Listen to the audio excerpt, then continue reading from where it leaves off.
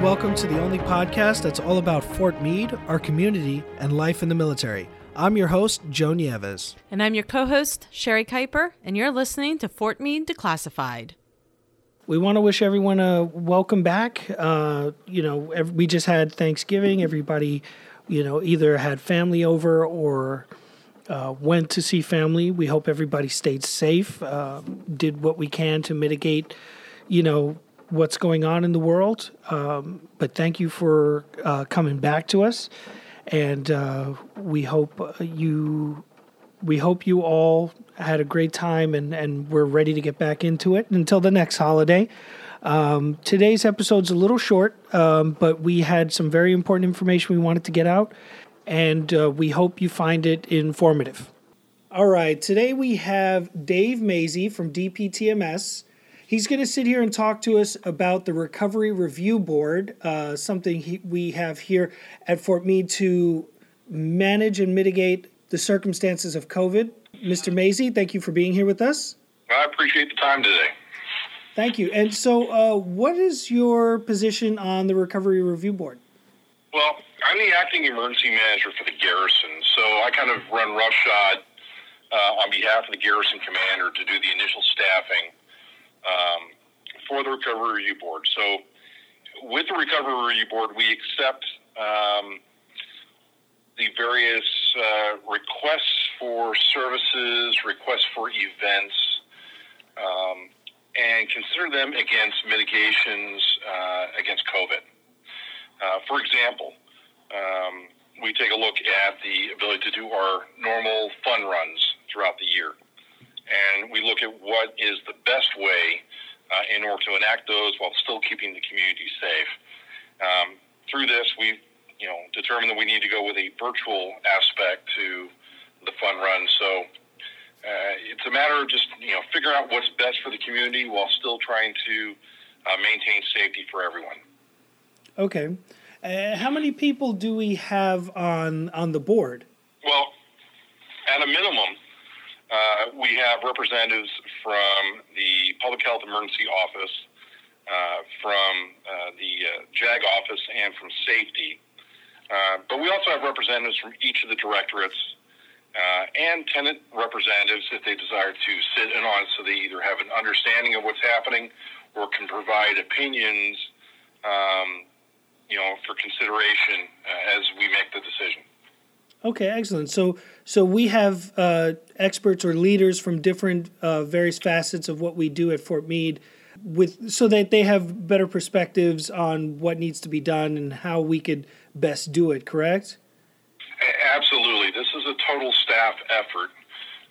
We do take a look at the issue holistically, not just medically, although currently the medical seems to have the priority over everything else. Makes sense. Okay. And so let's say, for example, a service wants to reopen, or we're looking at a surge in numbers and we have to reevaluate what we're doing. What's the first step?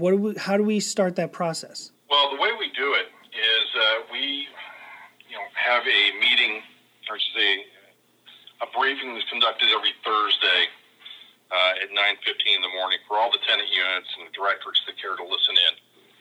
And within that briefing, we discuss the process. So what we're looking for is there's some set documents we require from everybody, just for consistency in regards to how we evaluate the mitigation efforts being presented to us. Those documents can be found on our Fort Meade COVID SharePoint. And they're due to us by Tuesday afternoon. It gives me time to take a look at them, review them, make sure the I's are dotted, the T's are crossed, and what they're presenting in regards to mitigations actually makes sense. Those are put before an initial staff review on Wednesdays called our Recovery Review Board. And that's, again, where the priority is the Public Health Emergency Officer, the JAG, and the safety officers take a look, along with the rest of the staff, but probably those three. We take a look at what's being offered, and we provide recommendations then to the garrison commander, who then takes a look at all this on Thursdays during what we call our Recovery Decision Board, in which the garrison commander or Mr. Peterson, the deputy garrison commander, will review our recommendations in front of the entire staff, allow them to provide any last-minute commentaries, and then, again, put forward for a decision. Now, some of these events or issues are what we call garrison critical services. Those involving the CDCs, the school-age services, the fitness gyms, the MWR facilities, DECA AFEs, the barber hair salons, and the chapels. Those particular items have been retained for ultimate review by Major General Jones at MDW. So, based upon what we have from the garrison commander and his decision on Thursday, the following week we will then present it through the MDW, or the Military District of Washington's Future Operations Board. So it'll go before MDW's Chief of Staff on the following Wednesday, and then to General Jones that following Friday. That's very interesting. And you brought up something I think our community definitely hits us on quite a bit with questions and with feedback. You mentioned that, for example, the gyms are ultimately decided, the status is ultimately decided on by Major General Jones, correct? Correct. So this is the kind of thing that people have to take into consideration, because we have received a lot of feedback about the gyms, is that the guidance comes from really high up, or pretty high up, and ultimately the decisions are made for the protection of the community, just like we do every other process the review board gets across their desk. I think that, yeah. And, it provides a kind of a unique issue for our particular garrison, and actually quite a few of the garrisons within the Military District of Washington, is the fact that the preponderance of our workforce are scattered throughout the region. We're all not centrally located here on Fort Meade, or even in the immediate 3 counties surrounding Fort Meade, being Anne Arundel County, Prince George's, and Montgomery. We actually have employees coming from as far as Pennsylvania, from Virginia, West Virginia.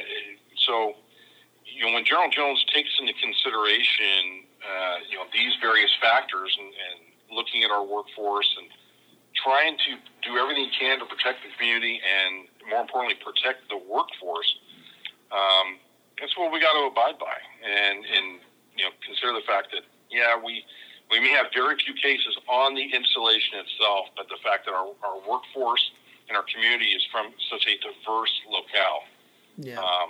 We got to take a look at everything around us. Yeah. And that's something I think the patrons of the gym have to take into consideration as well. Or, patrons, anybody who comes onto the installation, it's not just what you're experiencing on the installation. It's everything you experience off the installation you bring with you, and that's something that everyone has to keep in mind. There's so much more to this than just, our work or the people we interact with on the installation. It's everything we interact with off base as well. And that has to be taken into consideration. So I really appreciate the perspective. What your team is bringing to the table, and how it's helping us mitigate everything that's happening. Because this is a really, for lack of a better word, crazy situation we're in, and we're all just doing the best we can with what we have. It is, and if we look back 3-4 months ago when we were, looking at our transition when we were previously at HPCon Charlie, and we were looking to go to HPCon Bravo, it was a very slow, deliberative process. Just because, Maryland and the local counties began to open up, we still, held back. And the intent from senior command was, let's see what happens. We need to take a very conservative approach in order to safeguard, again, the community and the workforce. And so what we're struggling with right now is we see the increased numbers, the exponential increase of numbers, both in new cases and hospitalizations occurring outside the wire. And how then do we enact restrictions, or roll back some of those things we've opened in a timely manner to reflect that same conservatism? So as we've seen, again, Anne Arundel County, Maryland, Montgomery County, and Prince George has become very restrictive here in the last 2-3 weeks. How do we match that and even become more conservative, not with the intent of restricting everyone, but again, to create that protective atmosphere here within our installation and our workforce to enhance that protection? Yeah, that you make a good point. That actually brings up another question that we've received feedback over time is, are we going to go back to Charlie? And that might not be something you have the answer to, but is that something that the team has discussed? Absolutely. We are discussing it. It's being discussed at the highest levels. The numbers are very troubling. If we continue to go the same route, and when I say we, I'm talking about Maryland specifically, although the other states definitely come into consideration. If Maryland continues down the path it currently is, with the increase in new case numbers and the hospitalizations, it's going to reach critical mass around Christmas time or immediately afterwards in regards to the ability to handle the new cases in the hospitals. And it's not necessarily a matter of beds and equipment. It's a matter of the fact that our medical staff are being overwhelmed. Mm-hmm. Yes, we've got great medicines and treatments that have been perfected over the last 6 to 9 months. We've all heard the news about vaccines being fast forwarded out and initial distribution going out to critical locations. But HB Contrali is a very distinct possibility here within the next 2 weeks.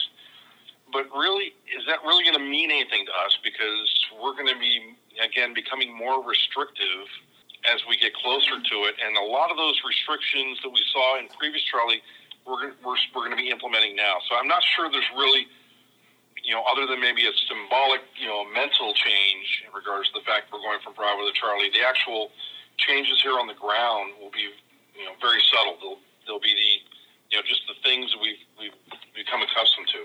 Okay, so we're talking more like we'll readjust how our operating hours for certain services. We might look at, are we going to consider putting people up front to check for temperatures again, or did we ever do that? We did that in the past, and I'm not sure we're going to go back to that. While it had some utility, I'm not sure it was really worth the long-term effort. In regards to it was really effective. And that was one of the things that we're still looking at. It is a possibility. But I will tell you, in regards to potential closures, there's a distinct possibility that we will cut back on some of our recreational or those facilities run by DFMWR. As you've already seen, we've had to close the bowling alley. Again, the consideration becomes what is necessary to support the garrison and to support the workforce, specifically in our mission. We are here to support the NSA. We're here to support Cybercom and those 117 other tenant organizations in their ongoing military and federal government missions. So, does the NSA really need to have our bowling alley open, or our pet care center, or our arts and crafts center? Those are nice to have, but are they critical to the operations being conducted here? And that's the focus of this recovery group. What truly is what we need to have operating to meet our nation's missions. I appreciate you bringing up some of the services that you bring up, because sometimes our community, they're interested in what impacts them, and sometimes we don't take into consideration what impacts other people. So, we're upset because we're having to change the way we live, but ultimately it's for the better of everyone. It's what's going to keep everyone safe. So we just need to be patient and work ourselves through what's going on. And I'm really grateful that we have something like the Recovery Review Board to determine what stays open, what closes, and ultimately, what's going to keep the force healthy. Because we have to take into consideration all the people on the installation who work on the installation, including our service members. And, that's one of our biggest missions, is to protect them. Exactly. But the protecting them is on multiple levels. It's not just the fact that, we're trying to keep people healthy. Health comes in multiple ways. It's not just away from COVID, but, there's mental considerations. There's, spiritual considerations. It's a holistic approach in regards to the welfare of our community, which is why we've, through a small manner, been able to reopen our chapels, because we recognize the fact that, there are emotional, mental, and spiritual needs that our chapels are uniquely positioned to provide support to. These times are very trying. We simply don't, close things only because of the health considerations. We're also looking at those other aspects to try to make it, what's best for the community overall. Okay, well, I really appreciate your time. Is there anything that you want to add that maybe we haven't touched on? No, I just want to thank everyone for their patience. This has been a trying time for everyone. There have been some last-minute changes, or should say little notice changes to closures and so forth. I ask for your continued patience this time. And vigilance is the wrong word, but we need just to reiterate the washing of hands, the wearing of the mask, the social distancing. It really does make a difference. It does cut down on the transmission. I got it. We all think the masks are a pain in the butt sometimes, but it's those things we have to consistently harp on, consistently do in order to protect our community, protect our workforce, and get through this. And again, with these new vaccines coming in, perhaps we are seeing the end of the beginning and the start of what's going to be the end of this, hopefully within the next 6 to 9 months. Yeah, I think a lot of us are waiting very patiently to see how this vaccine thing works out. I mean, we all hope that, it doesn't take us another 8-9 months to get through this, but at least it gives us some hope, something to look forward to. Exactly. Okay, well, thank you very much for being here with us today. We really appreciate your time, and we look forward to any good news we can get. Thank you. Good luck to everybody.